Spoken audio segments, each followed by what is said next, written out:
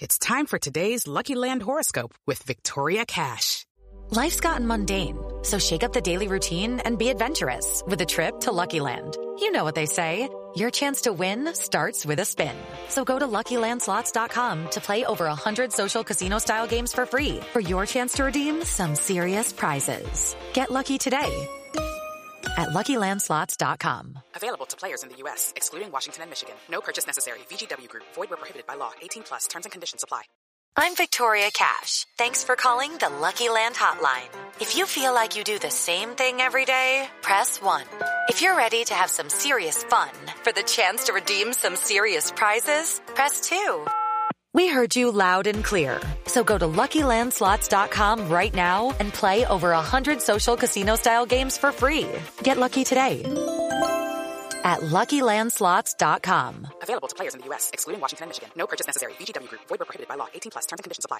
Hello, it is Ryan, and we could all use an extra bright spot in our day, couldn't we? Just to make up for things like sitting in traffic, doing the dishes, counting your steps, all the mundane stuff. That is why I'm such a big fan of Chumba Casino. Chumba Casino has all your favorite social casino-style games that you can play for free anytime, anywhere with daily bonuses. That should brighten your day a little. Actually, a lot. So sign up now at ChumbaCasino.com. That's ChumbaCasino.com. No purchase necessary. VGW Group. Void where prohibited by law. See terms and conditions. 18+. This is the Armchair Cricket Podcast.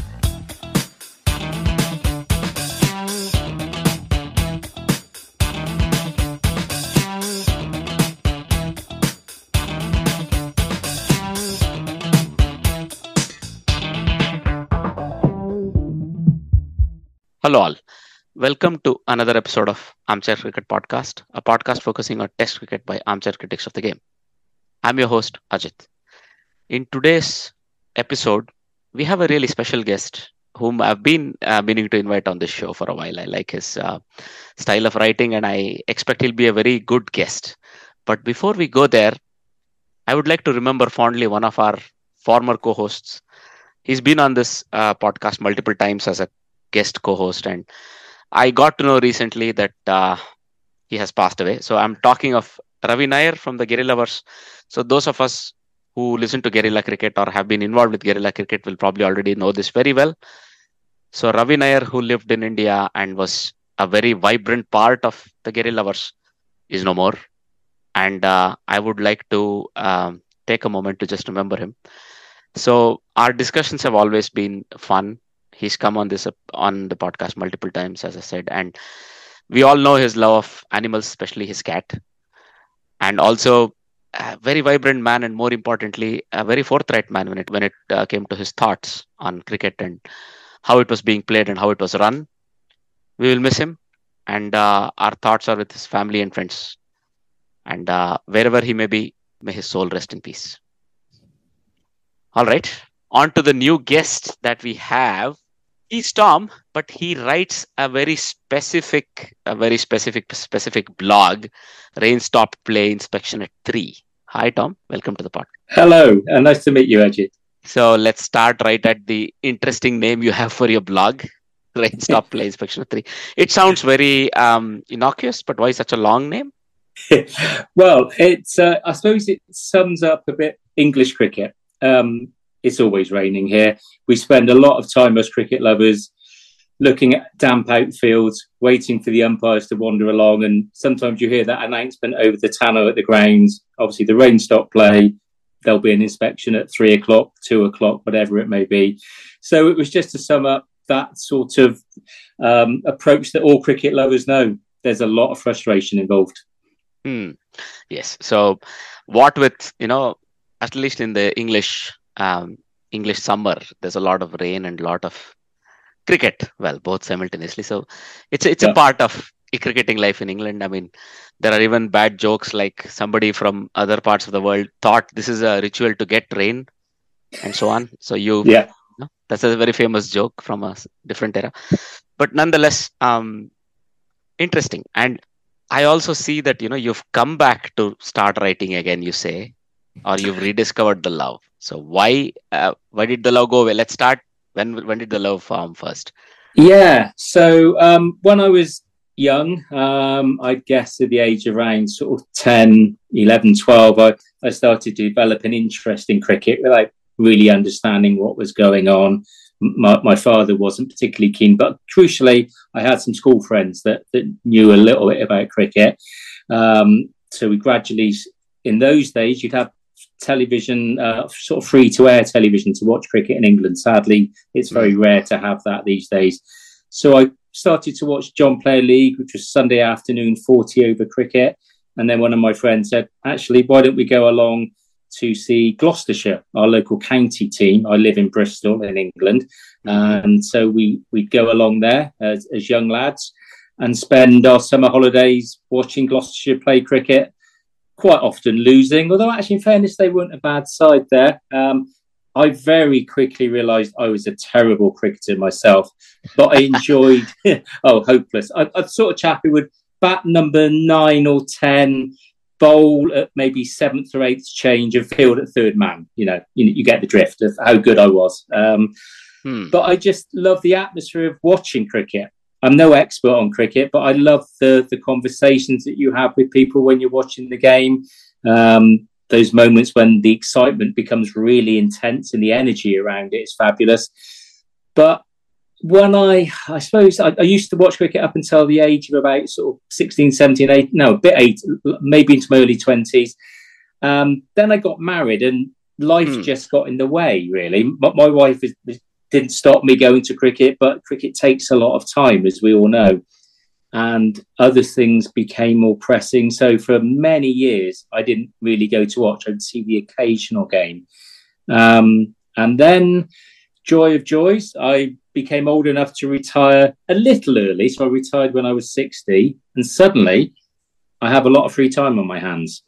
Luckily, I live about 15 minutes walk from the county ground, as it was known here in Bristol, now called the Seat Unique Stadium, where Gloucestershire play their home games and Western Storm, the ladies team, play occasionally as well. And I thought, well, let's get a membership again. So I can go along to every form of cricket at the county ground and sit with my mates, many of whom I was sitting with back in the 1980s. And so rekindling old friendships as well as rekindling a love of the game. Perfect. And I suppose you started writing to accompany your love as well of watching it. That's right. Yeah, I've over recent years I've dabbled with various bits of writing, personal blogs, and then also things about music and food and travel, but never really written about cricket. I have written about football for a fanzine. I'm a Bristol City supporter for my sins, another very unsuccessful team. So I occasionally write for a football fanzine, but I'd never written about cricket. And again, the benefit of time through being retired, I thought I'd like to just capture my feelings of going back to watch it, hopefully with some humour. I don't take it terribly seriously. I think few people do with the county game. It's a lovely spirit is the main thing. And I wanted to try and write about that aspect of cricket as much as the nuts and bolts of winning, losing and averages. Interesting outtake. And of course, look, I think it's a tale as old as not time, but cricket itself, that men want to play cricket and the wives have other plans for them. And of course, we see a lot of that. I play in the local leagues here in the Netherlands, and I've been for a better part of a decade and more. And you see that, a guy gets married, he loses that season because he's married. And then in a year or two, there is some good news. And then he loses that season because he's to stay home and take care of the baby. Right. Yeah. But that's a good thing that, there was a time where I think Michael Vaughan said that his father was on the field the day he was born, or was on the field when he was born. Yes. There was a time when men were not really expected to do much more, but now it's a far more serious thing, and men have to also take a direct interest in the family well-being and, absolutely bringing up a family, and that's a good thing, right? So, yes. All right. I so agree. Now that you're superannuated, is that the right term? And you have a lot of free time, and you're able to then indulge in your hobby. But that's how we met. So I'm happy to have made your acquaintance, and that's a nice story. It's a very idyllic pastime, especially if you're retired. I'm sure to sit and watch a game. But I see that you've written about the longest format. You've also written about the ODI Cup as well as the T20. So you've probably seen the game evolve. So having seen, John Players League, whatnot, you said. Yes. Right? So do you think cricket is going in the right direction with the 100? There are enough solid vocal supporters and or detractors, but as somebody who's seen it evolve, what are your thoughts? Yeah, it's a really interesting time in the game. And fun enough, I was at an event yesterday at the county ground. There's a brilliant thing that Gloucestershire put on called Walkers and Talkers, where Andy Brassington, a former Gloucestershire wicketkeeper, just hosts these events every week, and people come along and chat, sometimes sporting, sometimes not. Yesterday, we had a guy called Don Topley, who famously didn't take a catch for England against the West Indies when he stood on the boundary rope when he was a substitute fielder. But fascinating man. And actually, he slightly changed my opinion of things. And I'll maybe explain why. So I'm quite traditional with cricket. County Championship cricket and Test match cricket are my ideal forms of the game, I'd say. The John Player League, though, as a 40-over game, was my introduction. So I've got tolerance with that. And also 50-over and 60-over cricket. I was used to that when I was younger.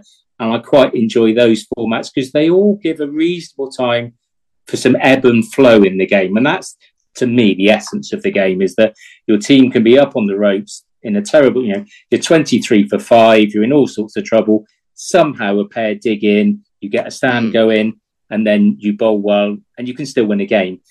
Right. The 20-over game is I'm not the biggest fan. And up until last season, I'd never seen a 20-over game, I'll be honest with you. And I was very dismissive of it. I went along to watch all the Gloucestershire games at home last season, and I enjoyed them. They're a different essence of the game. You take it for what it is.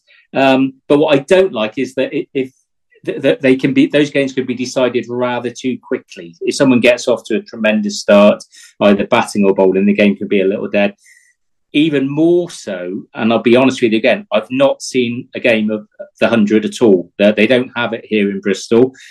Some friends of mine have been over to Cardiff to see the Welsh Fire team, which features some Gloucestershire and Somerset players. I've tried watching a little bit on television when it is on the BBC, and I don't know, the way they do the graphics and the scores, I can't work out what's going on most of the time. And I do get bored with constant 6s and 4s. They're a wonderful thing, and I think they should be a special entity. I don't like the plethora of boundaries, and I do feel sorry for those poor old bowlers, I must admit, who get carted all over the place. Obviously, their mentality is slightly different, and they go into games knowing what can happen. When they do succeed, obviously, it's doubly exciting for those players, I assume. So that's great. And I've been, as I say, very, very dismissive of the 100 as a concept. But just going back to what Don Topley said yesterday, the game in England, from his figures, and I've not been able to double check them, said the number of players playing the game, club cricket, in local leagues, is diminished dramatically in this country in the past 10 years. There's no free-to-air television, so kids these days have to go out of their way to watch cricket. And with the best will in the world, the longer form of cricket can be quite an ordeal for the younger person who can be easily distracted, shall we say, without being unkind to them. The 100 gives them a route into it, in maybe the same route that I had watching the John Player League. Right. So 40-over cricket wasn't, after a short time, wasn't my favourite format, but it was the key that opened the door for me. So if the 100 can do that, then great. If it gets more young people involved in the game who wish to play, importantly, because we're going to need players in the future, and they seem to be diminishing in this country anyway, and indeed watch the game, that does serve the longevity of the game well, and we've got to try and protect that. I still don't see myself rocking along to a 100 game anytime soon, I'll be perfectly honest with you. But I hope that for some people it can be that entry-level game that gets their interest. It's had a big impact. The fact there's no test matches in August, it seems nonsensical to most people in England, I think. That's when test cricket should be played, when people are on holiday, people have the time to watch games. Right. That's been taken away from them, and that the Ashes series this season, both for men and women, were terrific contests, and we should have had more opportunity to see that. I think it over the spread of the summer rather than that condensed format. It also has a knock-on effect with the One Day Cup, which is now the Metrobank One Day Cup. I quite like what it's done to that. I mean, it served Gloucestershire fairly well this season because a lot of the key players are taken off to play in the 100. They're taken away from their counties. It gives you the opportunity to see some younger players who are a bit earlier in the development of their career.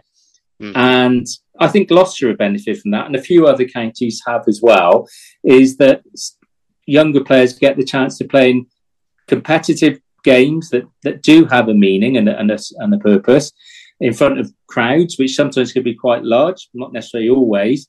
And I quite like that. And, we certainly here at Gloucestershire, we've seen this year, a lot of very young players playing and playing to a good level and actually playing an exciting form of cricket, scoring runs quickly, taking wickets, bowling aggressively.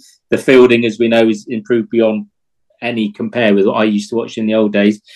So even though a lot of people in England moan about the 100 and the impact on the One Day Cup, I'll be honest, I quite like it. I quite like seeing young talent coming through. I'm always one that's looking for not necessarily the finished article. It's great to see a majestic player at the top of their game. I love the thrill of the promise of a young player and what they might become. And I love the opportunity to watch that developing in front of me. That's always nice. But also what you said, it probably takes the younger generation a shorter attention seeking game. In your time, it was John Players League, and now it is the 100. It's quite a lot of difference from 6 hours or 7 hours to quite a lot less. But all right, so it can happen. But nonetheless, that's the way forward is what I understand, and that's the way it can be is what also I understand. And that is always encouraging. That if it can win over somebody who's seen more of life and knows the finer things in life and still can actually come to appreciate what it can add, that means there's still some hope for that format. And look, we will look to reduce the amount of time we get to play simply because of people wanting to do many other things with the time. Yeah. Right? And nobody can begrudge them that. And that's how it could be. So we are going to work it out. And that means a shorter format is not the worst format at all, simply because we want this game of ours that we love to be here. And I dare say the shorter formats will allow the longer formats to be played by attracting the crowds. Yeah, absolutely. One has to feed the other, doesn't it? And if they can coincide, as they have done in the past, I suppose the problem these days has become more one of scheduling with the ability for players to play all over the world all year round these days. And that I do worry slightly about the strain that puts on players, particularly bowlers. But when you're dropping off, onto a plane, you're in India, you're in New Zealand, you're in Australia, you're back in England, and I just think we've got to be careful of the management of players' physical attributes, but also mental attributes as well. I think that's something that cricket's got to be really careful about. No, I understand what you mean. Maybe there is such a thing as burnout due to overexposure or too much of stress. I mean, having to go out there and delivering day in, day out is not, you cannot expect that to be easy. That's right. You can imagine it can become very quickly overwhelming if one is not careful. So yeah. That's a good point. That's a good point you bring. I listened actually to one of your previous podcasts, and one of your previous guests made a really good point. I thought the fact, I think he was talking about how memorable certain games are, and he said he watched and he, I think, wrote about a lot of cricket, a lot of one-day games and 20-over games and short-form games. And actually, when they're gone, he doesn't remember them quite quickly. They tend to fade from the memory. And I wonder if that's because there's too many of them. The brain can only cope with so many major excitement points in your life, I think. And again, big moments have value when there's a rarity to them. If you have big moments every day, they stop becoming big moments. So again, cricket's got to manage that in some way, I feel. I understand. I know what you mean because I felt it with IPL, for example. Every game is such a thriller that the concept of what you would define as a thriller is broadening or shrinking depending on how you look at it, right? Absolutely. All right. So now let's have a quick chat about the plenty of games that have happened since the last episode. I think we are entering a very busy period of cricket leading up to the World Cup. Yes. So there have been multiple series, both men and women, that are currently undergoing or have just finished, and we would want to discuss about them. So let's start with the Asia Cup. So the Super Fours have started, and recently Pakistan have beaten Bangladesh in what turned out to be a surprisingly one-sided game. Yes. But if we go a little before, I think there are a couple of games worth discussing. India's tough chase where they made it look easier than it could have been. Yeah. They won against Nepal because Nepal's bowling attack was not very experienced that way. First of all, the most anticipated match in the earlier part of the series, India-Pakistan, got rained off. And I think more or less either team wanted to bat first if they had won the toss, is what I heard. They knew it was going to be a one-session game. The second one would go on. So why not get in your runs? And I thought the frailty of Indian top order versus people like Sahin Shah, Nasim Shah, and Haris Rauf, it came to the fore because these three took all the wickets on that. Yeah, absolutely. Yeah. Right? It's funny with Nasim Shah because we only had a glimpse of him at Gloucestershire. He came last summer and he was here at the start, and sadly only played a couple of games. And he was terrific in the flesh, and he wasn't really bowling at full tilt there. And I've been interested to see how he's gone on and done well for Pakistan. I think he's a major threat, and with Haris Rauf as well, they're a real combination. I like the Pakistani bowling attack, the aggression and the skill. But being slightly parochial, although he didn't stay with us very long, I do love watching Nazim Shah, and he's scored some useful runs on occasions when the pressure's been on as well, hasn't he? So he's a useful member of that team. I think he won that game against Afghanistan. That was going to be a tight one, but he did what was needed in the last over to win it. That's right. On the other hand, I think Afghanistan, if we were to quickly go back to Afghanistan, I think they'll be a bit disappointed with their performance because, look, against Bangladesh, they considered a lot of runs. This is the earlier part where they were playing in Pakistan. And they considered a lot of runs. Mehdi Hassan scoring 100. He was promoted up the order. He was promoted to open. And he did a wonderful job. He did what was expected in order to try and maybe give their batting order some depth. He scored 100. And Nazmul Hussain Shanto also scored 100. And there were some quick-fire cameos from the experienced hands. And 334 against Afghanistan, I don't think they have that sort of maturity yet to chase it down. No, that's right. Yeah, it's a big total, isn't it?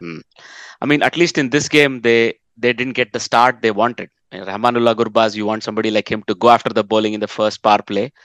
Already set the tone, right? He failed, but then the rest of the sort of longer format players, people like Ibrahim Zadran, Rahmat Shah, Hashmatullah Shahidi, these are all people who like the longer formats. They like the ODIs, they like the tests, and they like to spend time, and they did that. But then, Bangladesh eventually had enough on the board that they ran away after that start, where they're fast bowling, Taskin Ahmad, Shariful Islam, and the likes, they did enough. And the middle order punch did not come through, even though Bangladesh were able to Afghanistan were able to set up a platform. The likes of Najibullah Zadran, Nabi, Gulbuddin Naib, and Karim Janat, the people who are supposed to score some quick fire runs, they couldn't do that. Couldn't up the tempo, could they? So, that's right. Yeah. But then from there to see Afghanistan, the way they tried and nearly succeeded against Sri Lanka, that was quite a scare, if you are right. So they first of all, could not do as well with the ball. They ended up conceding 291 to Sri Lanka. And I think Kusal Mendes, who's one of the more brighter talents out there, frankly, it's between him and his temperament, really. He managed to, for once, harness that and got Sri Lanka to 291 in what is effectively like a 35-over shootout if you're a Afghani batter, right? Yeah. There as well, they didn't get going much. Gulbuddin Naib was promoted to number 3, but something miraculous happened because everybody, Rahmat Shah, Hashmatullah Shahidi, played their hand, but then Mohammad Nabi played a blinder, scoring at 200. Karim Janat did what was required. Najibullah Sadran, who was, who held back, did his bit. And then Rashid Khan hit 3 boundaries in an over to get them a chance of 3 of 1 ball. Yeah. Right? And unfortunately, it was Mujibur Rahman facing that ball. Yeah. And he tamely... right? He tamely hit it to mid-on and was out. Yeah, I did see that, and having that's the great anxiety of those games when you pull yourself back into it, and then at the death. I mean, he did his very best, and obviously, but it was very disappointing. But what a scare for Sri Lanka, like you say. But then, when you look at it, I mean, they complained they did not get given the full information or the full impact of what could have happened. That is with the run rate, yeah. Exactly. What if he had taken a single off that one ball? Then if Rashid Khan had hit a boundary shot, a 4 or a 6, they would have won the game, but still finished that marginally, whatever, third decimal point ahead of Sri Lanka. Right? That's right. They told, at least the coach of Afghanistan, Jonathan Trott, said they were not given the full extent of it. I think it's very simple that it's a communication error, but also I think it's a fault that lies with both parties, where you have to also understand how the system works. Right? Absolutely, yeah. I must be, as a fan, sometimes I struggle with these things, but the people actually running the teams and running the nation should know what's going on, with the help of the officials, obviously the match officials at the time. But that was a particularly curious one, and for someone like Jonathan Trott, who's obviously very experienced in the game, to admit he didn't understand what was happening was quite an eye opener for me, certainly. Absolutely. Look, I mean, there are nuances, right? So we are used to, as cricketers, thinking of this is the target we need to achieve. This is the number of balls left. And once you achieve the target, you can walk off in theory. Absolutely. Or you fail to achieve the target, you stop the game, right? Yeah. But then, no, it happened in our league game this season where due to rain shortening, 18 overs was the target setup. And this was the target. 89 in this case was the target. So our team achieved that with 2 balls left. But then when everybody started walking off, the umpire had the common sense to say, guys, wait. Right. In the remaining 2 balls, if you take a wicket, they'll have to score 2 more runs. Which you'll win. Right? Because that's how Duckworth Lewis works. So you set up a game of 18 overs. You have to see it through. You have to see it through. So this is the failing there. And I was a bit surprised at how inept Fazl Haq Farooqi ended up. He didn't look like he would survive even a single ball. And De Silva, very, very experienced. Dhananjaya De Silva did what was needed.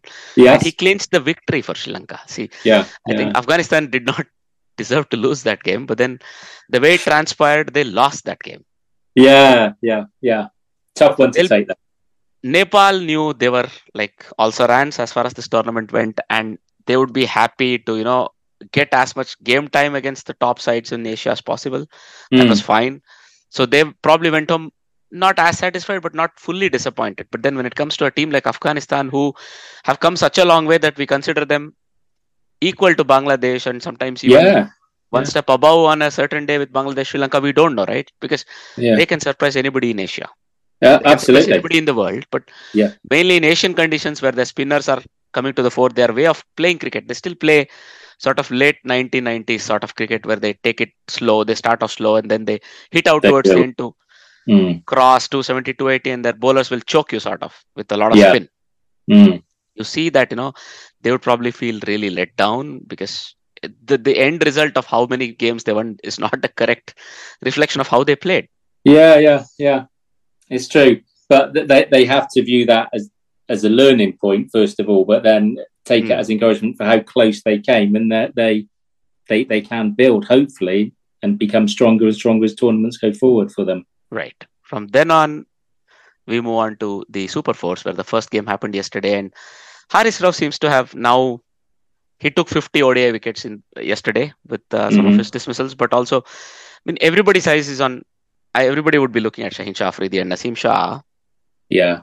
But Haris Rauf, probably in the shortest format, he has more eyes on him. But then the longer the format, maybe not, we think. But he was the star turn, 4 for 19 in that game. Because, look, first of all, Bangladesh will be really disappointed that they looked comfortable. Liton Das looked comfortable. Mohammad Naeem looked comfortable. And then suddenly, something went wrong. In as much that they lost the wicket of Miraz very early on, first ball. Right? Then Tawheed Hriday also got out very early. It fell back on the 2 experienced campaigners, Shakib Al Hasan and Mushfiqur Rahim. So from 4 for 47 under the 10 over mark, you're going to be chasing the game the rest of the way. Yes. Right? Yeah. And Pakistan has enough depth with their bowling. You saw that. So you saw, they had 3 standard seamers or 3 frontline seamers and bowling all-rounder in Fahim Ashraf. and three other bowling all-round spinners. Like you had Shadab Khan, who will be your trump card spinner, but then you have Aga Salman, who went for a few runs. They immediately went back to Iftikhar Ahmed. You forget how experienced a cricketer Iftikhar Ahmed is, because his dismissal of Shamim Hossain, I thought, was a turning point in the second half of Bangladesh batting. So Shakib Al Hasan had did his bit. Mushfiqur Rahim and Shamim Hossain were batting well. Then you thought, if these guys can take Bangladesh beyond the 45-over mark, take them to, I don't know, 228. From there, Bangladesh can make 260. That suddenly becomes a very interesting score. Right? That was a key partnership, wasn't it? That was developing, yes. But then Iftikhar worked Shamim Hossain out. He saw this guy has a big ego. He wants to hit the ball far. Yeah. He kept him quiet for 2 balls. And the next ball, Shamim ends up skying, which is taken. And then you have the other youngster, Afif Hossain, who, again, has a lot of promise. Like, he's the guy, even if he hits 30, he'll hit it in like 20 balls. Yeah. So the point is, can he bat 20 balls? That's the point about this guy. Because what did he do? 11 yesterday, wasn't it? Yeah. 11 balls, 12 runs. And 1 6 exactly. Yeah. So, but then, amidst all this, we saw Mushfiqur Rahim attempt something really silly. Charge Haris Rauf trying to hit him over extra cover and get caught behind. Yeah. So that left a lot to be desired for me. I think they lost their last 4 wickets for 4 runs or 5 runs. Yeah. That's terrible, because in today's day and age, where we know even number 11 can sort of bat, can hold up one end, you're expected to make 10 runs per partnership. Yeah. Right? That's right. They were 190 for 6, I think, weren't they? And then 193 all out. Yeah. Crazy. That's terrible. So from that point on, you have let yourself down. And then the variety in Pakistan's attack, this is one of the most heartening things if you're a Pakistan cricket fan. These 3 or 4 all-rounders, Fahim Ashraf, Shadab Khan, Aga Salman, Iftikhar Ahmed, these are the same 4 you can invert around, and that will come after number 4 or 5 in the batting lineup. Yeah. They give you a lot of depth, and that's fantastic if you're a Pakistan team. So in a chase like this, you have nothing to worry. Imamul Haq has shown a lot of maturity these days, I think. He's finishing off these chases. He's able to take his time because he knows going at 5 over is never going to be an issue for him. Yeah. And he keeps doing it, knowing the confidence he has is knowing the likes of Aga Salman, Iftikhar Ahmed, Shadab Khan, same guys, in sometimes on his day, Mohammad Rizwan and Babar Azam. They can also pick up the scoring. And Rizwan did well, didn't they, in this one? Yes, right? That's right. Yeah. So, I dare say, in helpful conditions, Pakistan will be a handful, for sure. But even come the World Cup, they're still playing air quotes nearly at home. It's exactly what they're used to, isn't it? Yes, yes. I think for once Pakistan is able to alloy some sort of consistency in their thought process and approach, and I think that's a very, very dangerous Pakistan team. I don't know if you think the same way. Yeah. All round strength. Like you say, they've got experience. They know what they're doing, but they've got such a depth with the all rounders. Genuine pace as well. Batsmen who can score runs. They're on their day. They can beat absolutely anybody, can't they? There's no question about that. And they've got good experience. So major threat going forward, definitely. Right. So when it comes to quickly about Bangladesh, I mean, they'll be again very disappointed. I mean, even more than Afghanistan, I think Bangladesh should be the real disappointed team, because they don't seem to be learning, because the youngsters who come into the team like a flashy 20 more than a 30 ball 27 or something. Yeah. Which mostly win you the games, or which mostly set you up in a position where you can try and win. Yeah. When we discuss later on. Yeah. It seems to come down to that discipline aspect, and they don't seem to, as an individual, grasp that within their role within a team sport. There does seem to be a little bit too much ego at play sometimes, it seems to me, for the one person who wants to be the hero rather than playing a role for the team. I mean, Shamim Hossain is a really new entity and he's very exciting. But look, Afif has played 30 ODIs and 63 T20Is. That's nearly 100 games at the top level. And you expect no hundreds yet, right? You expect him to have cracked it at some point in time, because he's very exciting. Yes. But then you need to show that promise, where sometimes you have to make that hard graft 38 of 45, right? And then your team will benefit. You would think a slowly scored 230 is better than a haphazard 193 on such pitch. Yeah. They have a while to go, because even their fast bowling attack is sometimes hit and miss. Can be erratic. Right? So Taskin Ahmed has been more or less good. Shariful Islam is all right. But then you don't see Mustafizur Rahman as a steady starter now anymore. The guy who came up with those cutters, who literally buried India by taking back-to-back 5 hours and so on. He's lost his edge a little bit. Hassan Mahmood is a backup who can also bat a bit. We know people like this need to step up. Also, there are many other names like that. So it's a tough call. Liton Das, who's sort of, again, Mehdi Hassan Miraz is sort of doing okay. I don't want to sort of tick him up, but people like Mohammad Naeem, Liton Das, you expect these guys to step out and win games outright by themselves with the bat. How do you think that they'll do against Sri Lanka then? With Sri Lanka had that scare against Afghanistan, do you think that would have given Bangladesh a bit of hope about the way to play them? Look, Sri Lanka, again, they're playing at home, right? So if you look at tomorrow's game, you would expect Sri Lanka to actually win, but not comfortably. Right, yeah. Because, again, spin bowling attack of Sri Lanka. So they always open with Mahesh Tikshana. You have the fast bowling attack of Matisha Patirana, and Kasun Rajit has been doing very well. Yeah. You have their fast bowlers, but also their spinners. What you see is some maverick performance from Dhananjaya De Silva, Charita Salanka, and then Kushal Mendes. The captain has been quiet, Dasun Shanaka. I expect they'll pull through. You see a new hunger in the likes of Sadira Samaravikrama, and Kushal Pereira has not got an opportunity yet. He's back in the squad. Patum Nisanka and Dimut Karunaratne are pretty steady right at the top. You have enough there. Let me put it like this, that can they dig deep when they need to? Probably Sri Lanka can. Ahead of Bangladesh, Sri Lanka will be able to do that better. That's what I'm thinking. Should be able to. Yeah, that's right. Yes, yeah.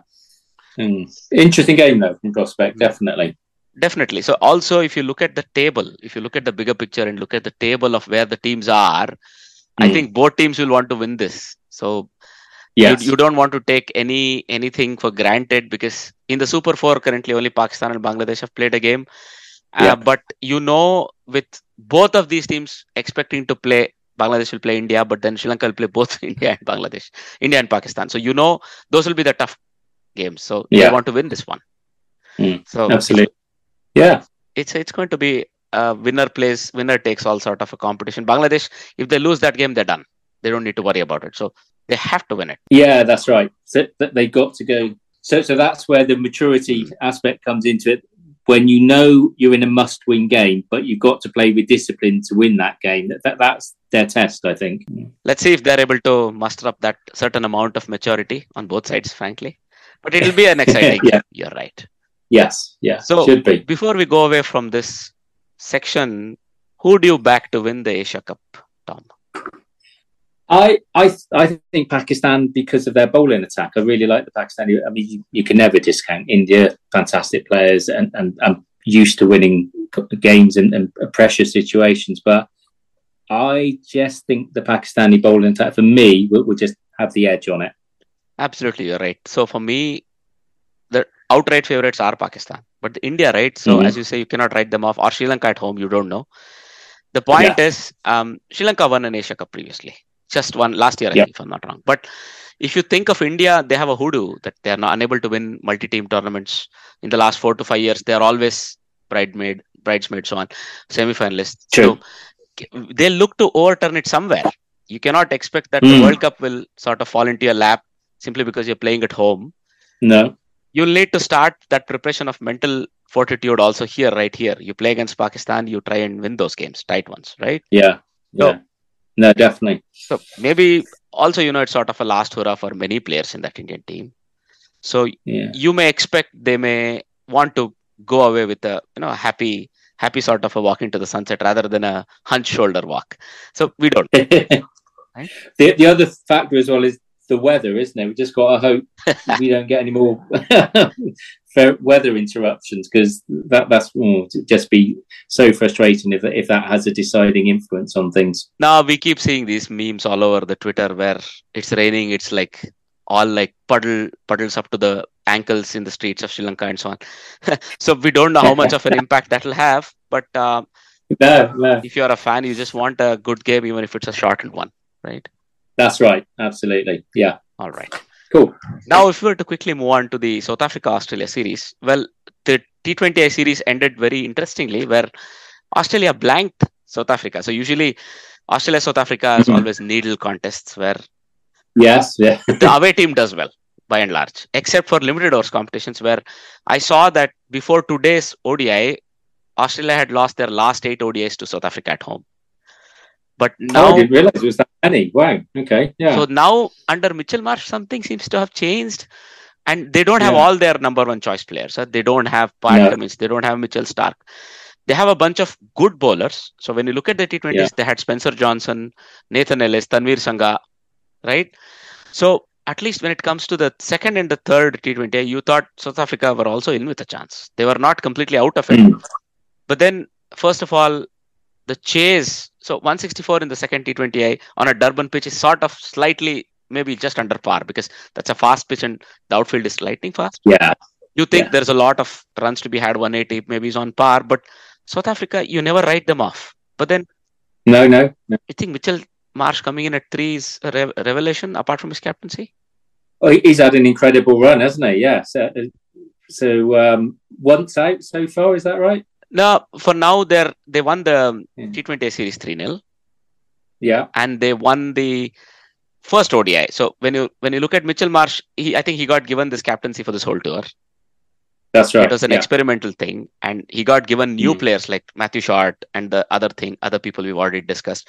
So usually Matthew Wade or somebody like that would get given the captaincy previously. Now they thought, you know what, let's send this guy in. Let's see what he can do as a captain. And I mean, he's been around the Australian setup for donkeys, yes, but he's only 31.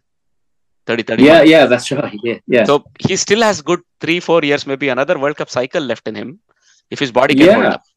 Right? Yeah. So maybe it's a good experiment from Australia. But you were saying? I think it is. And it's particularly worked for him and his form, and the team have followed suit as well. So, and it's funny because he looks older than 31 as well, and he seems to have been around forever. So in my head, he's 33, 34, but obviously I haven't done the maths on that. So it does make a lot of sense to give him this run of games and see how he's reacted. And you have to say he's reacted brilliantly so far, and the team have followed him. Absolutely.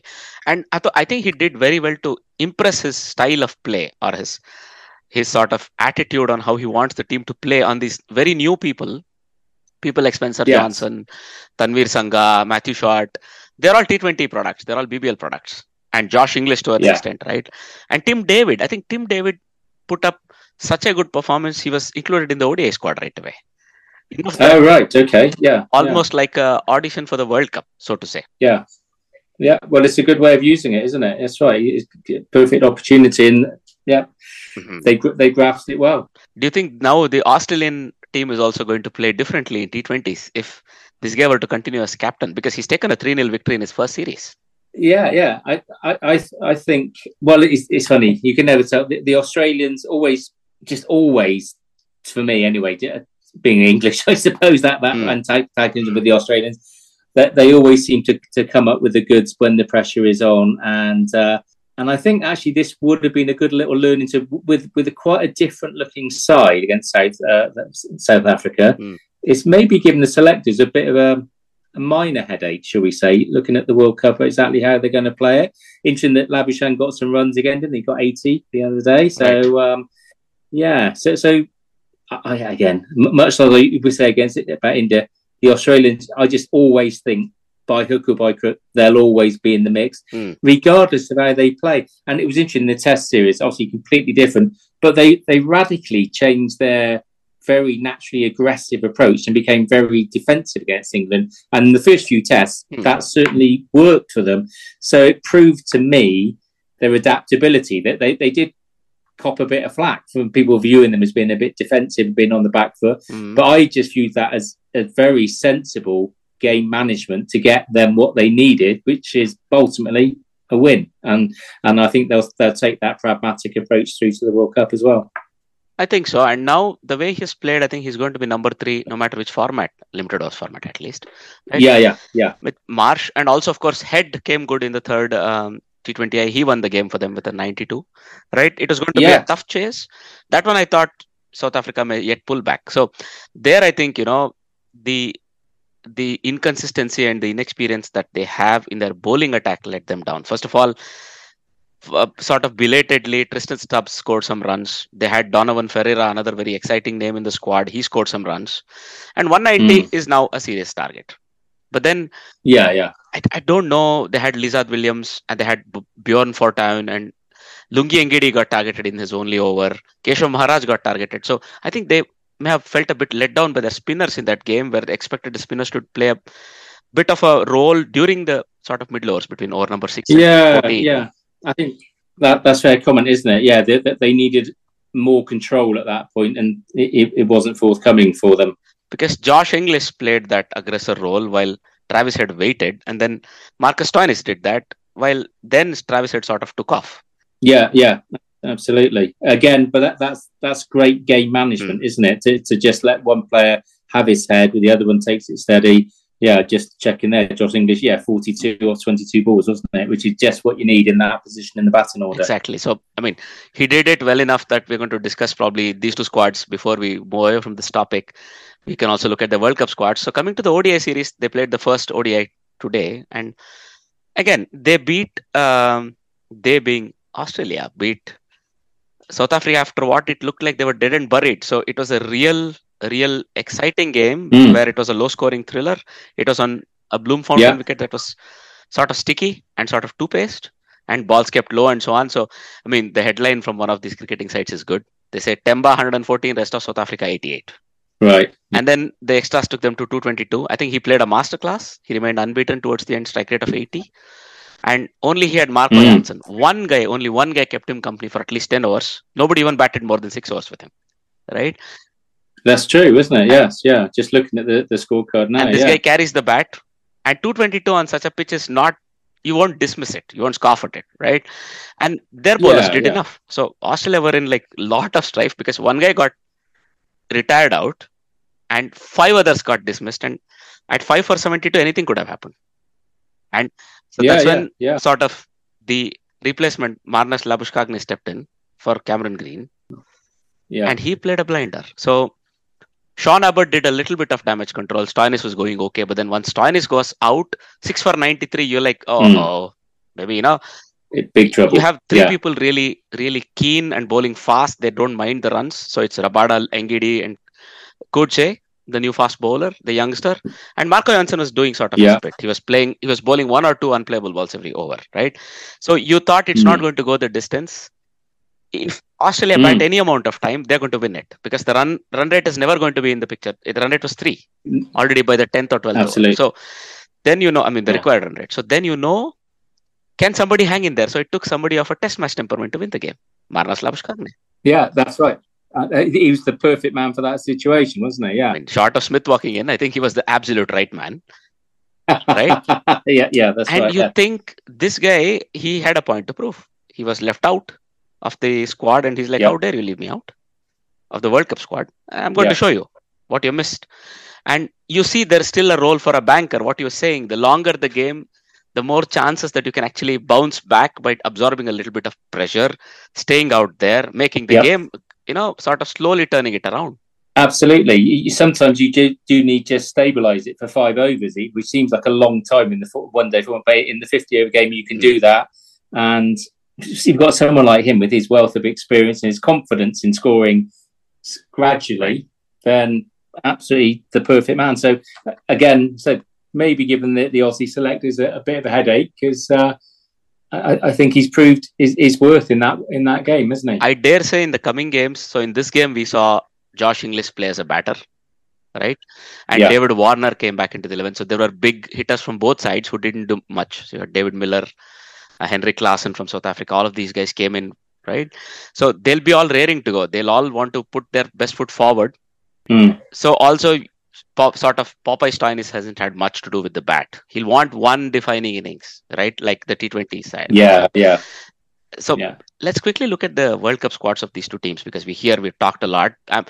So when you look at South Africa's squad to begin with, Temba Bavuma is the captain. I think he's an inspirational leader, and occasionally he pulls out these performances which you cannot account for at all. I think he did it multiple times. In a test, he made 172 in a very low-scoring game. I remember recently. He's done this multiple times where I think in a ODI recently, he hit 150 odd, where again, he took his team nearly to a win in an improbable game. So he's the right sort of a captain. He knows how to lead from the front, but also I think he inspires certain amount of confidence and certain amount of belief in his players. When you look at the South African squad, solid middle order options: Heinrich Klaassen, David Miller, Riza Hendricks, Rasif van der Dusen, Aiden Markram, solid. Good fast bowling attack: Kagiso Rabada, Lungi Ngidi, Heinrich Nortje, Sisanda Magala, Gerald Kuche. For me, the real talking point, and of course, we can't forget a guy like Quinton de Kock. He opens, and Riza Hendricks will be at the top, right? So you'll see they have only 2 full-time spinners: Tabraiz Shamsi and Keshav Maharaj. No Bjorn Fortuyn, no other people, right? I'm very surprised. Because the only other spinner they can count on is probably a starter in the squad, Aiden Markram. I think his spin has improved quite a lot. We can give him credit for that. Okay, yeah. But have they sort of shorted themselves by not picking another full-time spinner here? It's a huge gamble, isn't it? I think definitely, because that they are leaving them exposed, especially with the tournament being where it is. You think they'd want the back of another one there. Puts a lot of pressure on the medium paces and the pace attack, doesn't it? And we'll have to see what happens. But it feels like a risk, definitely. Obviously, they're backing their other bowlers to produce it, and those spinners to do the goods. But what if someone gets injured? You fall out of form. They're really on the back foot straight away, aren't they? So, in these sort of conditions, you expect spinners to actually win you games. So you may even expect 3, even 4 spinners sometimes in the 11. I think recently in the last game, somebody was counting them. Pakistan had 5, of which 2 were all-rounders. Yes. So anyway, coming back, they also saw, for example, like, I don't know if you remember, a couple of years ago, Delhi did really well, banking on Heinrich Nortje and Kagiso Rabada, the South African opening attack. They banked on them for T20s, and they did well. But I think that's the difference between a T20 and a 50-over game, where it's a very different game, isn't it? Yeah, absolutely. Because as we've mentioned a couple of times, the longer format does give teams the ability. Actually, you can see out certain bowlers, can't you? You can just say we're not going to take any chances there. Yeah. Whereas in the T20, you don't have that luxury. So, yeah, it's just a very different format, and you need more flexibility in your outlook, I think. Indeed. So that took me a little bit by surprise. But then when you come to the Australian squad, well, theirs is a different sort of a gamble, I must say. So Pat Cummins is the captain. You have Sean Abbott, Eston Agar, right? And then you have a bunch of all-rounders: Cameron Green. You have Glenn Maxwell, Mitchell Marsh, Marcus Stoinis, right? Again, Adam Zampa is their lead spinner, no Sangha. And they also have 2 full-time spinners in Adam Zampa and Ashton Agar. But then the quality of their backup spin is quite good. Glenn Maxwell will most definitely be a starter. Travis Head can bowl, we know. Yeah, absolutely. And with the likes of Marcus Stoinis, see, he's a very adaptable bowler. Unlike Lungi Ngidi, who can't bat as well as Marcus Stoinis, I must say, or Marco Jansen, who also cannot. Marcus Stoinis can open the bowling or bowl in the middle overs. He can come up the batting order or come in late in the batting order. So the same with Glenn Maxwell. You could open the bowling with Glenn Maxwell, So I think Aiden Markram did it a couple of times, but that's the point. I still think they could have chosen one more spinner simply because it's a World Cup played in India. Unless they plan to bowl Steven Smith. I don't know how much he's training, right? We don't know. He has to be interested. Yeah, right? He is a leg break bowler. Could do. He does bowl it. Yes, yeah. I think it would be a stretch to put him in that sort of pressure cooker environment of a World Cup game, but why not? Exactly. But let's see. I think both these teams are, for me, one spinner short. Because look, you have a very competent pace bowling attack. Pat Cummins, Sean Abbott, Josh Hazelwood, and then these are full bowlers, Mitchell Starc. Absolutely. Right? They are enough to win you a game. Then you have all-rounders like Mitchell Marsh, Marcus Stoinis, right? Cameron Green. So that's a fantastic, but I would have included one spinning all-rounder, but nobody has that luxury. They don't have a Jadeja, right? No, you don't. Tanvir Sangha, they probably tried to see what he can do. Tim David again, who can actually bowl a bit as well, right? He didn't make it. So, but I still think there is also another question when it comes to Australia. It's about the injured people that are still actually sort of on the sidelines. People like Pat Cummins, Steven Smith, Mitchell Starc, Glenn Maxwell. Yeah. So what you said, right? Glenn Maxwell is your definite starter. And potentially Steven Smith, I would start. Josh English sort of would be his backup for me. So I would always start with Steven Smith because of his banking ability, right? Go and score at a strike rate of 85 or 90 and score like bat 40 overs of the game or whatever, right? Yeah. I don't know. That could be an issue. Yeah. Maybe they may get a late replacement.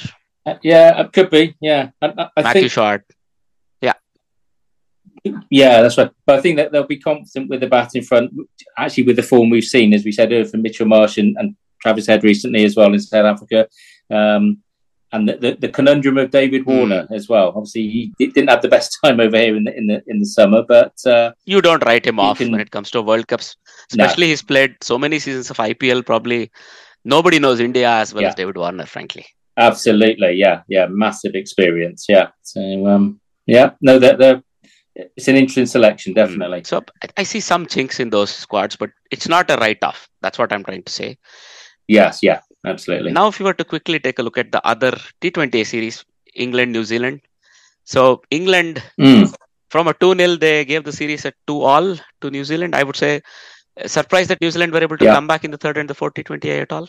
I think so, yeah. I think maybe it was a bit of overconfidence. Everybody that I came to contact seemed to have written New Zealand off and thought it was going to be a whitewash in the series. But actually, New Zealand have some incredibly dangerous batsmen. I mean, we see Glenn Phillips here playing for Gloucester in the past, and as he did in, I think it was the third game, Glenn Phillips can take an apart. Well, I like the way he plays, actually, Glenn Phillips, because he's another one. He sort of builds his way into an innings. He doesn't normally go gung-ho from the start, but if Glenn Phillips gets in and he's got his 30 off 40 balls or something, the odds on he's going to get a big score very quickly at the end of the innings. And New Zealand have that capability within them, with the openers as well, but that they can score runs. And I think maybe England were a little blasé. I maybe being a bit dismissive of their attitude, but you can't write New Zealand off. But to come back from 2-0 down is a great achievement from their perspective. First of all, in that 30-20, they made 200 plus. So Glenn Phillips, Tim Seifert, Finn Allen came good. And it looks like Finn Allen was sort of giving an audition for a potential World Cup opening slot as well. People like Mark Chapman, we were talking of spin bowling all-rounders. Here's a chap who can do that for you, come Asian conditions. Mark Chapman, Mitchell Santner, right? You have the strength. And Glenn Phillips, I've seen him bowl some right arm off break as well. So he came on. Yeah. But England, I think they were also cycling through the squad. Luke Wood played a few games. Gus Atkinson, Chris Jordan came for the third game. Adil Rashid played. Yeah. And then for the last game, they also had Rehan Ahmed, England. So they're also running through a few options and permutations in the squad. Right? Yeah, definitely. And David Malan is usually a banker for England in the top order. Harry Brook, the new man, sensational guy. Will Jacks didn't distinguish himself much, and he couldn't get much bowling either. Right? And then in that game, they got really found out. So the much wanted depth of English batting didn't come to fore because Liam Livingstone didn't. At number 7 for me is a bit late. Yeah. But then imagine you're 4 down. Yeah. 4 down for 55, but it's the 9th over. So you need a lot of runs. So 140 odd runs in 12 overs. If anybody can do it, it's Joss Butler, Moeen Ali, Liam Livingstone, I would think. Right? Except for Gus Atkinson and Adil Rashid. Adil Rashid can bat time, but he can't really hit the ball far. So you think even maybe with Chris Jordan supporting, they should have come close. So that was a comfortable loss. There, I think Kyle Jamieson really came to the fore.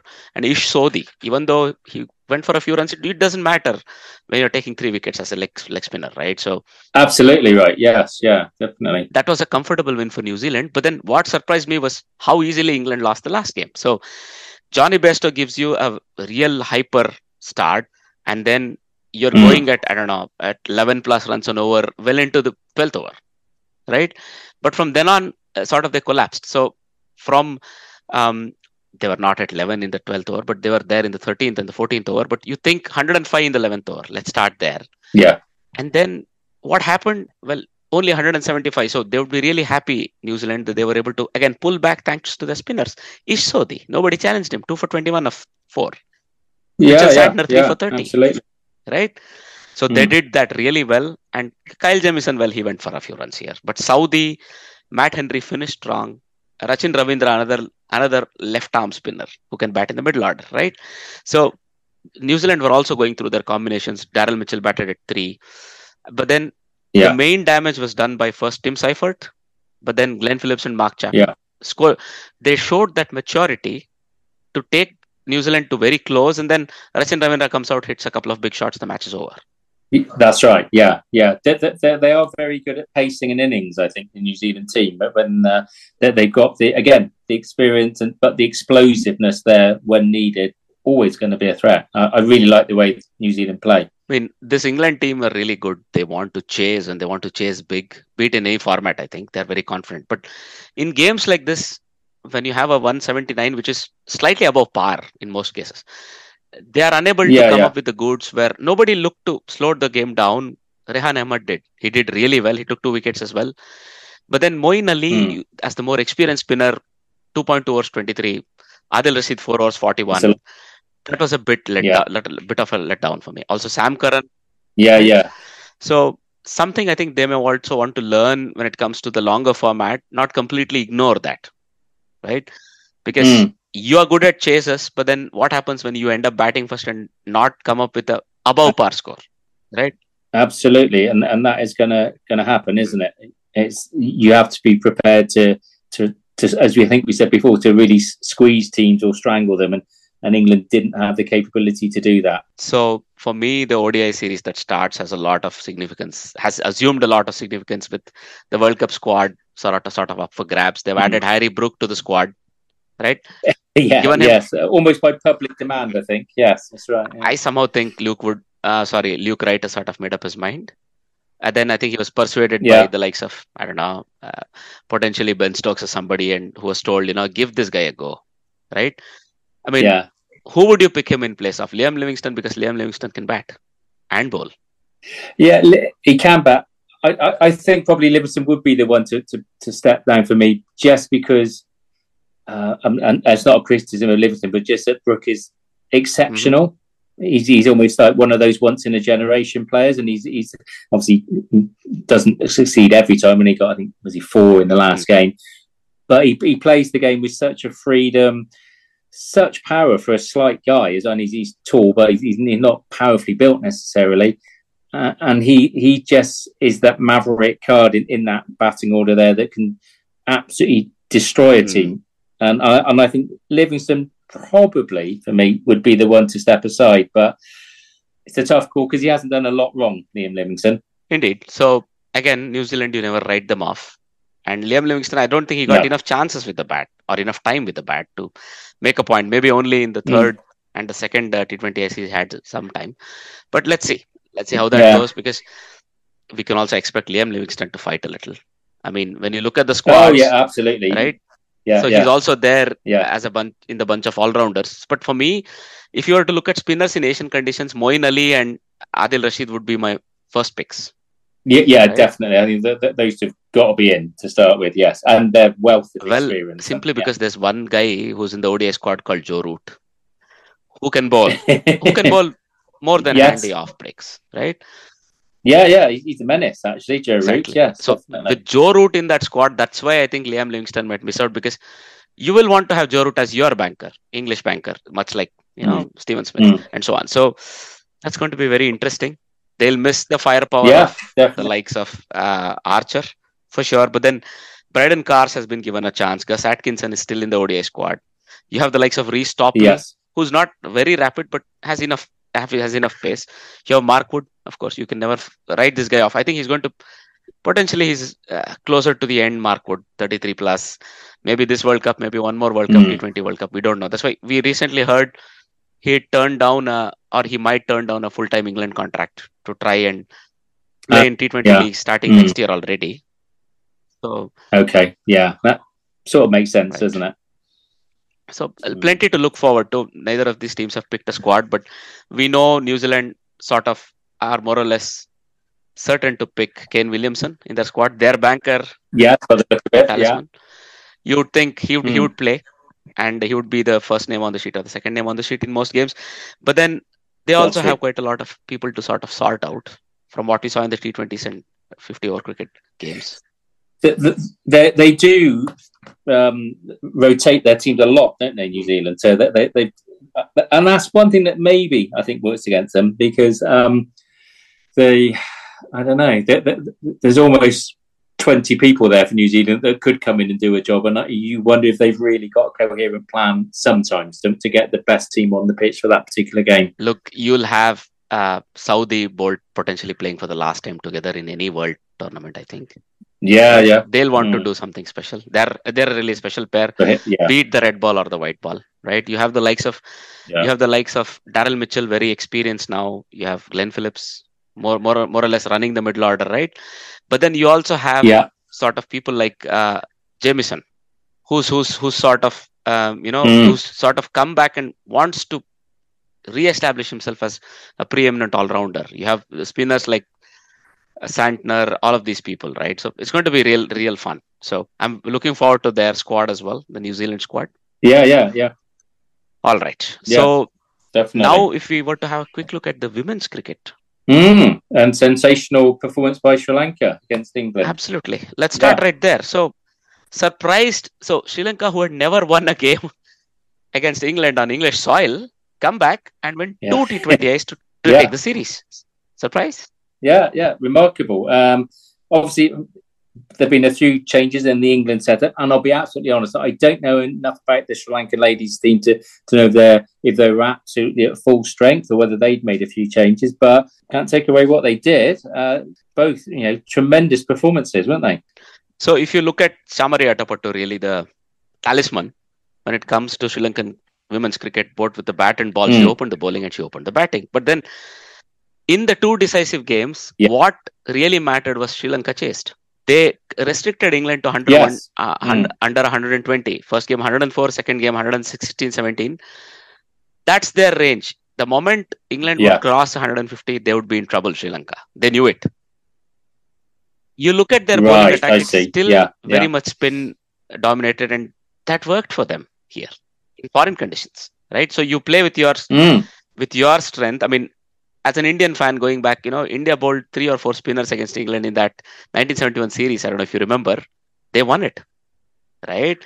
So you say, why not? Yeah. Go by your strength and play your type of cricket. Forget what the opposition brings. Like pretty much what South Africa does wherever they go. Bring a lot of firepower, a lot of artillery, try and blast the batsman out, right? That worked for Sri Lanka. And then Chamari Atapattu also with the ball. Also with the bat. Of course, she's one of the preeminent hitters in women's cricket, frankly.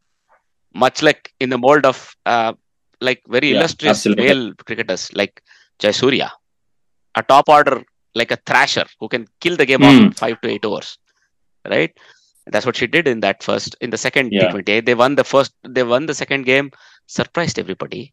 But then England, they had their sort of more or less the sort of squad they wanted. Mahika Gaur played in the decisive game, but they had Freya Kemp, they had Heather Knight, they had all the big names. They had good spin options themselves, right? They were kept to 116 all out. Lot of good bowling. Chamari Atapattu taking a 3-4 and then coming out and hitting 44 in no time.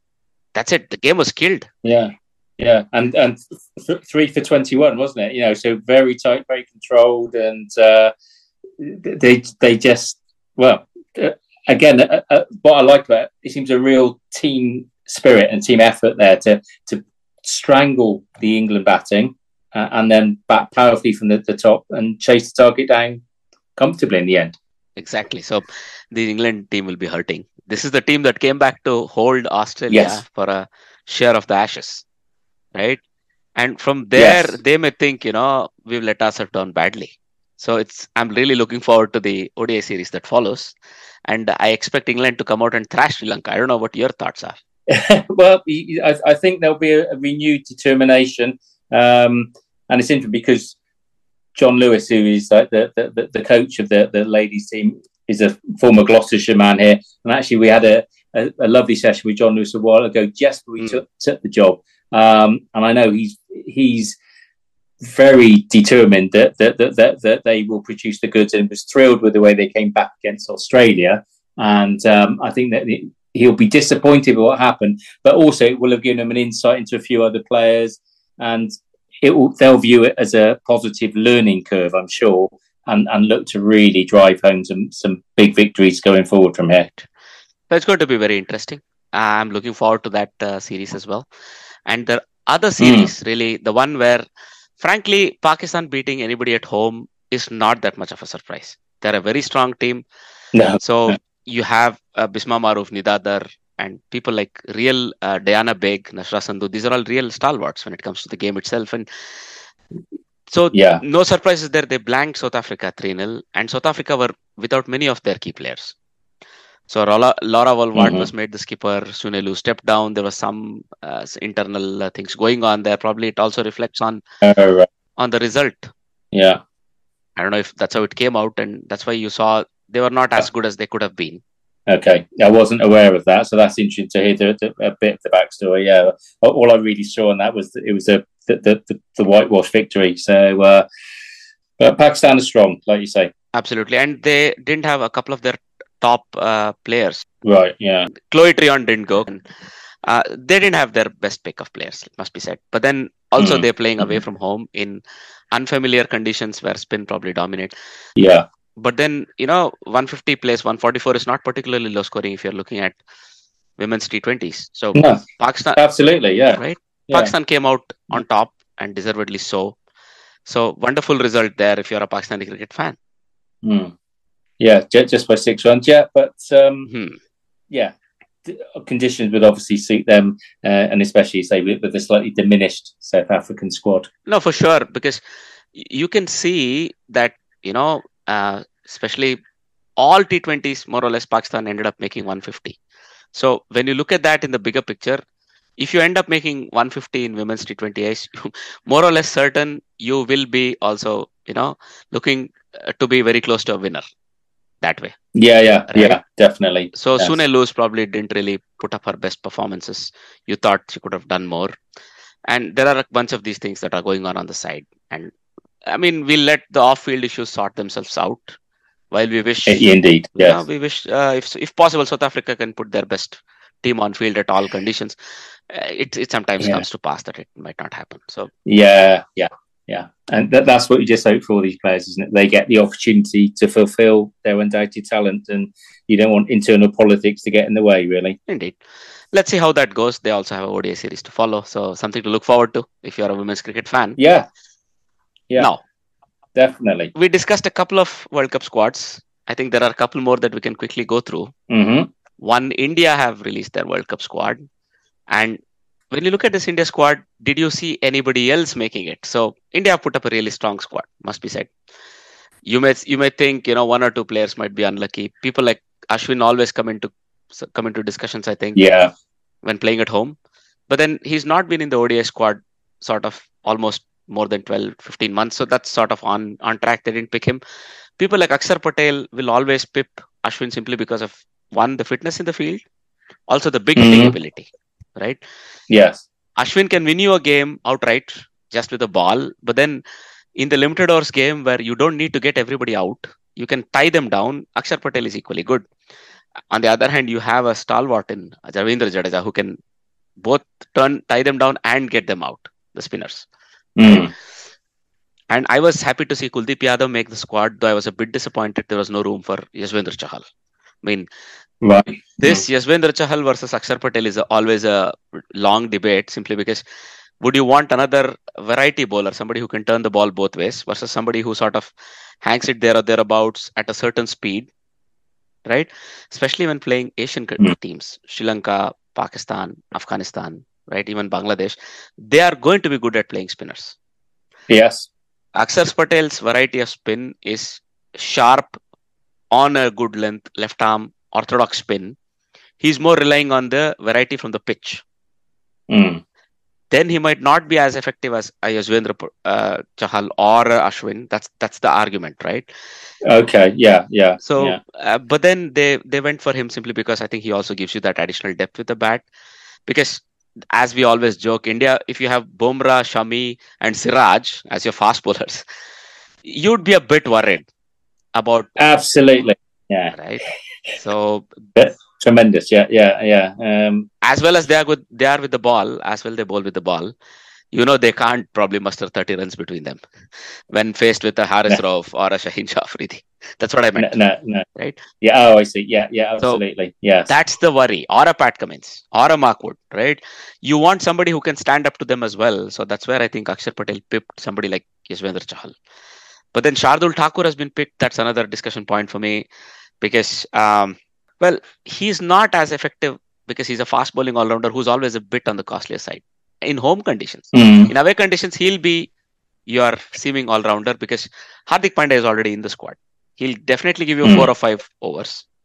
That's not a problem, right? Yeah. So then it's such a tough pick. I would think Shardul Thakur has been picked as a backup for somebody like Pandya because Pandya may not play all the games, even though he's the vice captain. That's true. Yeah. Right? Yeah, probably won't, I would have thought. Yeah. And same for between Bumrah and Shami. I don't think they'll play every game. So you may expect Bumrah, Siraj to start, and then you would have Shardul with Pandya, right? Because Pandya can win you a game just with the bat. So then you have the third bowlers contingent covered. Then you have Kuldeep and Akshar, or Kuldeep, Ravindra Jadeja and Akshar. So there are some permutations you can work out.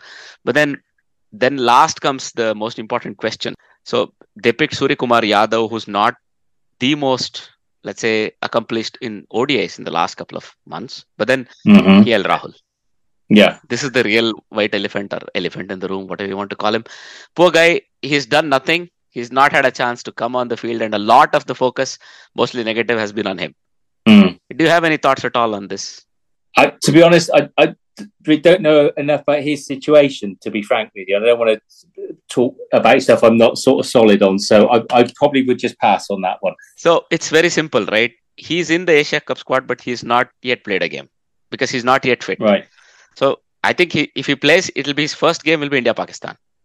Right? Over the weekend. Then the next question, if he comes into the squad, what happens to Ishan Kishan, who did such a good job, at least against Pakistan, if you remember? Yes, he didn't get a bat against Nepal. That's not his fault. But then Shreyas Iyer is coming back. So is KL Rahul. Both are coming back from injury. They have not had enough game time. Ideally, they are competing with each other if you don't want to keep Ishan Kishan out of the squad. He's a left-hander who bats in the middle order. You need one of those at least. Rohit Sharma right-handed, Shubman Gill right-handed, Virat Kohli right-handed, Shreyas Iyer right-handed, Surya Kumar Yadav right-handed. You see the problem? Who would you pick? Absolutely. Ishan Kishan has to play. Then would you pick both Ishan and Rahul? Then one of Shreyas or Surya will not play. Yeah. You see? It's a real conundrum, isn't it? Yeah. Exactly. And not one that I'd like to be a selector making that call, I'll be honest with you. This is the real place where I think they may have given themselves a little bit of an issue. But then I think the team management under Rahul Dravid have some plan. And clearly you want to back your players, be it Shreyas Iyer or KL Rahul. They are sort of really good players. They have some pedigree to fall back on. Because many people thought somebody like Sanju Samson was left out. It was not right. Sanju Samson could have been picked ahead of Surya Kumar Yadav, who's really not, as I said, set the world alight. His ODI record is okayish because he's had 250s in 26 games, average of just 24. Strike rate is always good with Surya. So in this case, they were thinking, maybe he can now come into his own. But they said, why not pick Sanju Samson? Why not give him the same opportunity? Yeah, absolutely. Yeah. In ODIs, KL Rahul is your banker. Average 45, strike rate 87. Over 50 games, he's done his bit. That's not a problem. You will want to pick him.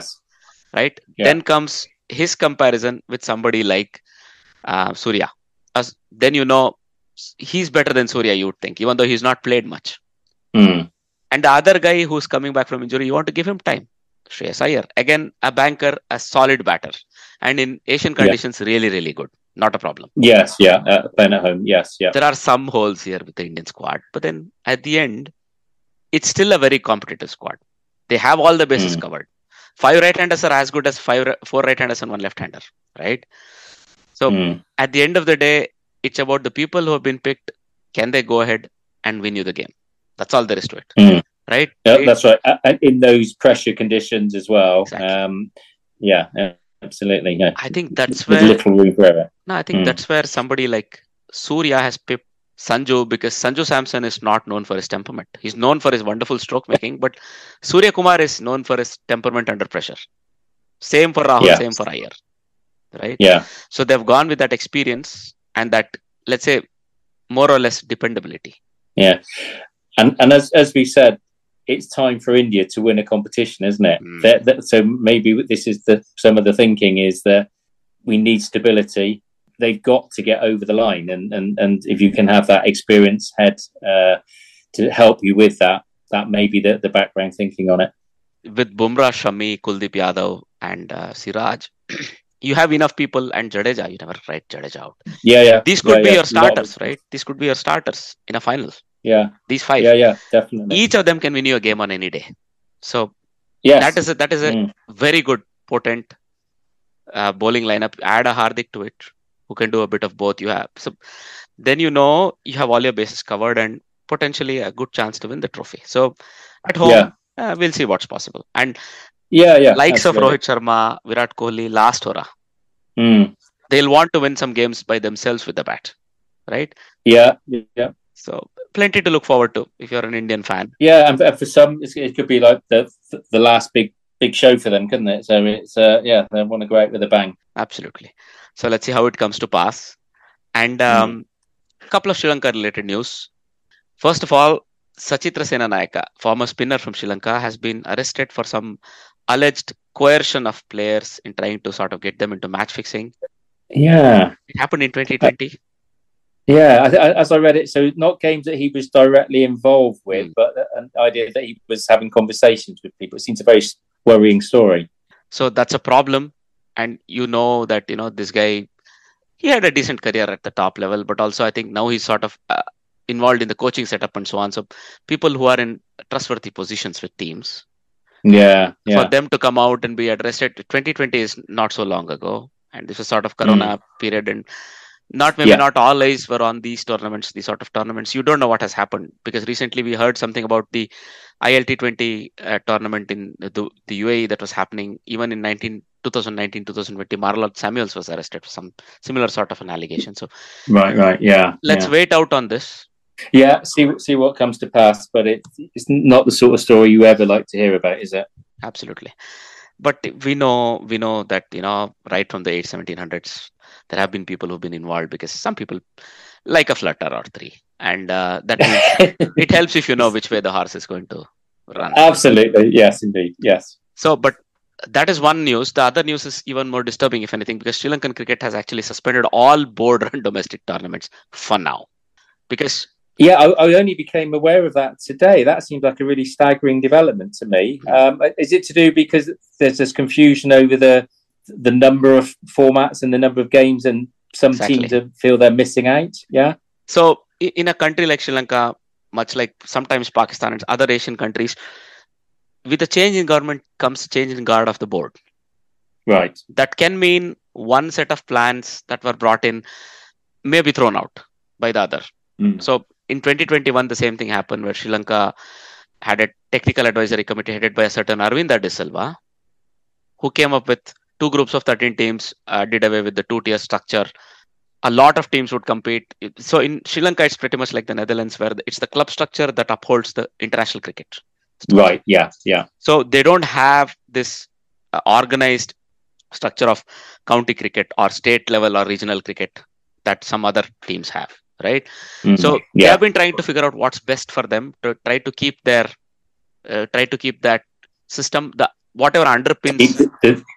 Keep the domestic game going and feeding then the international side, right? Yeah. So they're yet to work it out, but then I think this is a temporary setback. Because it's very far away from a potential domestic season, and the potential domestic season will start later due to the World Cup. They have a lot of time to work it out. Right, yeah. And in Sri Lanka, pretty much like everywhere else in South Asia, this is a balm for all the everyday pains that people undergo. Cricket is the way they forget it. Okay, yeah. You really can't see that being completely suspended for a year or 2, unless it's like another Corona year. You really can't see it suspended. So I expect some sort of arrangements and some sort of compromises will be arrived at in time. So this is something I'm looking forward to, and I think we will watch this space carefully. Let me put it like this. Yeah, it's going to be. We just hope, again, for the sake of the cricketers, that they can play, and the fans. That at the moment, the only ones that's losing out are the players and the fans, and you want a sustainable format to come forward. Absolutely. So from that point, a little bit of a bad news again. We have come to know that Heath Streak, former Zimbabwean all-rounder, has passed away just short of 50 years of age. Yeah, tragically young. Yeah. He was fighting cancer, we know, and Yes. he couldn't make it. I mean, there was already sort of a hint at what was going on when his longtime teammate Henry Olanga, who now lives in England, sort of released this news prematurely because it was believed Heath Streak died a couple of days before the actual death happened. And it then came to the fans' knowledge that he was really close to the door of death. Nobody knew this. I mean, we knew he was sort of indicted in some sort of a corruption scandal. Yeah. And then he sort of stayed away from cricket. This is a wonderful cricketer, right? For a fast bowler, nearly 2,000 test runs, nearly 3,000 one-day runs, 200 wickets in both, 200 plus wickets in both. Well, the greatest Zimbabwean to play the game. Yeah, surely. Potentially, just short of people like Andy Flower and Dave Horton, but right up there. Yeah, definitely in the top 5. No doubt for me, right? Yeah, absolutely. Unfortunately, he had been staying away from cricketing circles because of certain convictions or certain things that he was involved in. We got to know, and then nobody knew what happened because he had this advanced liver and colon cancer. Nobody knew. That's right. And it was very advanced when he got diagnosed, and there was not a lot that could be done. And unfortunately, that meant he passed away.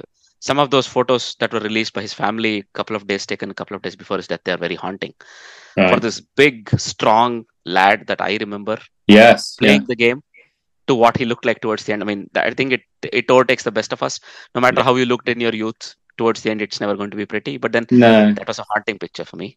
No, it's and as you said, it's just so dreadfully young, isn't it? It's a real tragedy for him, and also maybe that stain that was over his name as well. There was never a chance to properly clear that or deal with that, and from somebody who was an incredible sports person, it's just a very sad ending. Absolutely. I mean, the Zimbabwean setup could have used somebody like him, people like him and his experience. They could have taken them forward, maybe not immediately right away, but 3-4 years time when all that dust around his corruption scandal settled down. It's a real pity. Also a real fighter to see him go out like that. That doesn't give one a lot of nice feelings. No. So our thoughts are with his family and his kids, we understand, and his friends. So wherever he is, we wish he's at peace now. Absolutely, Tim. And I didn't earlier, but when you were speaking so nicely about Vinia, who passing away from guerrilla cricket, that's one to pass my sympathies on there as well. It's always sad when you lose someone important from the cricketing family, isn't it? Absolutely. I mean, with Ravi especially, I was looking forward to going and maybe meeting him if possible. This time when I went to India, it wouldn't pass. That's a pity. Even more poignant then. Yeah, I'm sorry for your loss as well. It's okay. Very sad. Just an acquaintance, still it hits you. He was also very young. He was not all that old, not much older than Heath Streak, to be frank. But all right. Yeah. Now, a little bit of a high point to finish the episode. Netherlands have released their squad. Yes. So the World Cup squad. So I come from the Netherlands. We have to take a quick look at it because some joyous news. People like Colin Ackerman, Paul van Meekeren, Rolof van der Merwe have made it to the squad. There is also a bolter in the form of Sybrand Engelbrecht, top order batsman from South Africa, who's also made it to the squad, South African born, must say. Yeah. Along with people like, some known names that are already in the squad. Wesley Burris is there, Colin Ackerman is there, and Sybrand Engelbrecht is there. It's nice to see. Yeah. Colin Ackerman's been quite a menace against Gloucestershire recently when he's been playing for Leicestershire. He's scored some good runs, important runs, but against my team. So through gritted teeth, I'm wishing him well. And talking about, obviously, I've seen quite a bit of Paul van Meekeren bowling for Gloucestershire. And in the One Day Cup, he's been taking wickets. Can be a little expensive, and there've been a few no balls. He's struggled a bit with no balls on occasion. But he does have a knack of taking wickets. In fact, he's got picked up a bit of a nickname here. Instead of Paul van Meekeren, they call him Wickets van Takeren. So, which is quite a nice one, I think. And that's a good one. Yeah, and it's a big tournament for him because he had a slightly frustrating season domestically here, but he came in strongly towards the end, and wish him well. And Van der Merwe there as well, who can change a game. Roelof can, if he makes contact with the ball, he can hit it a very, very long way, as I've seen him doing for Somerset in the past. So there's some good players in that Dutch side, isn't there? Absolutely. So Roelof van der Merwe will be, I would say, a starter in most games simply because he can bowl spin and hard-hitting middle order bat, right? Yeah. You have Aryan Dutt who can bowl spin. You have Shariz Ahmed, right, leg break. So they have packed their squad well. And they have people like Vikram Singh, Saqib Zulfikar. Saqib Zulfikar is a spin bowling all-rounder, but Vikram Singh is a seam bowling all-rounder. Yeah.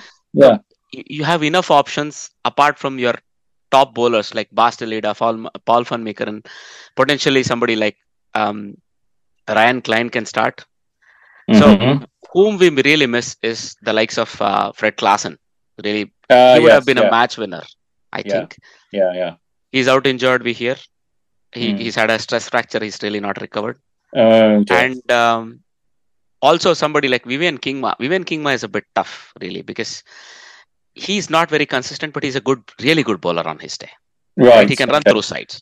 Yeah. So, and you also have the stability and the solidity of the skipper, Scott Edwards, Colin Ackerman, the experience, right? Yeah. You have the excitement that Max O'Dowd and Vikram Singh can bring right at the top of the order. This is a very solid squad, I would say. Yeah, absolutely. And Logan Van Beek is a popular player as well. I know. I think exactly. So there's potential there, definitely. So I'm thinking, right? They're already going there earlier. They're doing some spin camps in Bangalore. They are looking for some nets bowlers for them to join them and so on.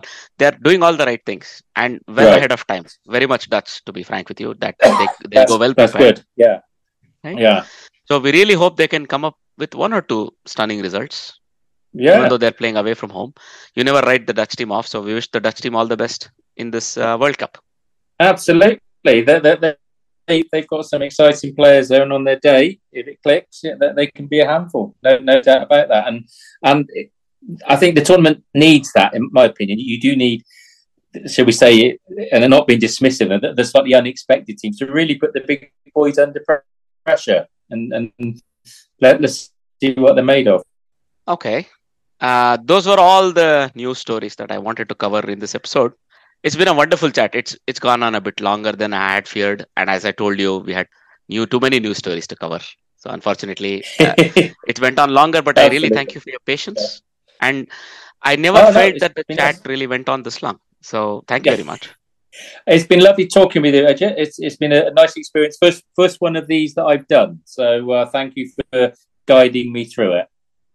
No worries. I think you were very patient with me. Let me rant on for a bit. But coming back, maybe we'll have you feature on another episode sometime in the future. We'll see if we can work it out with time. Lovely. Thank you very much once again. And we wish all our listeners a good day, wherever they may be listening from.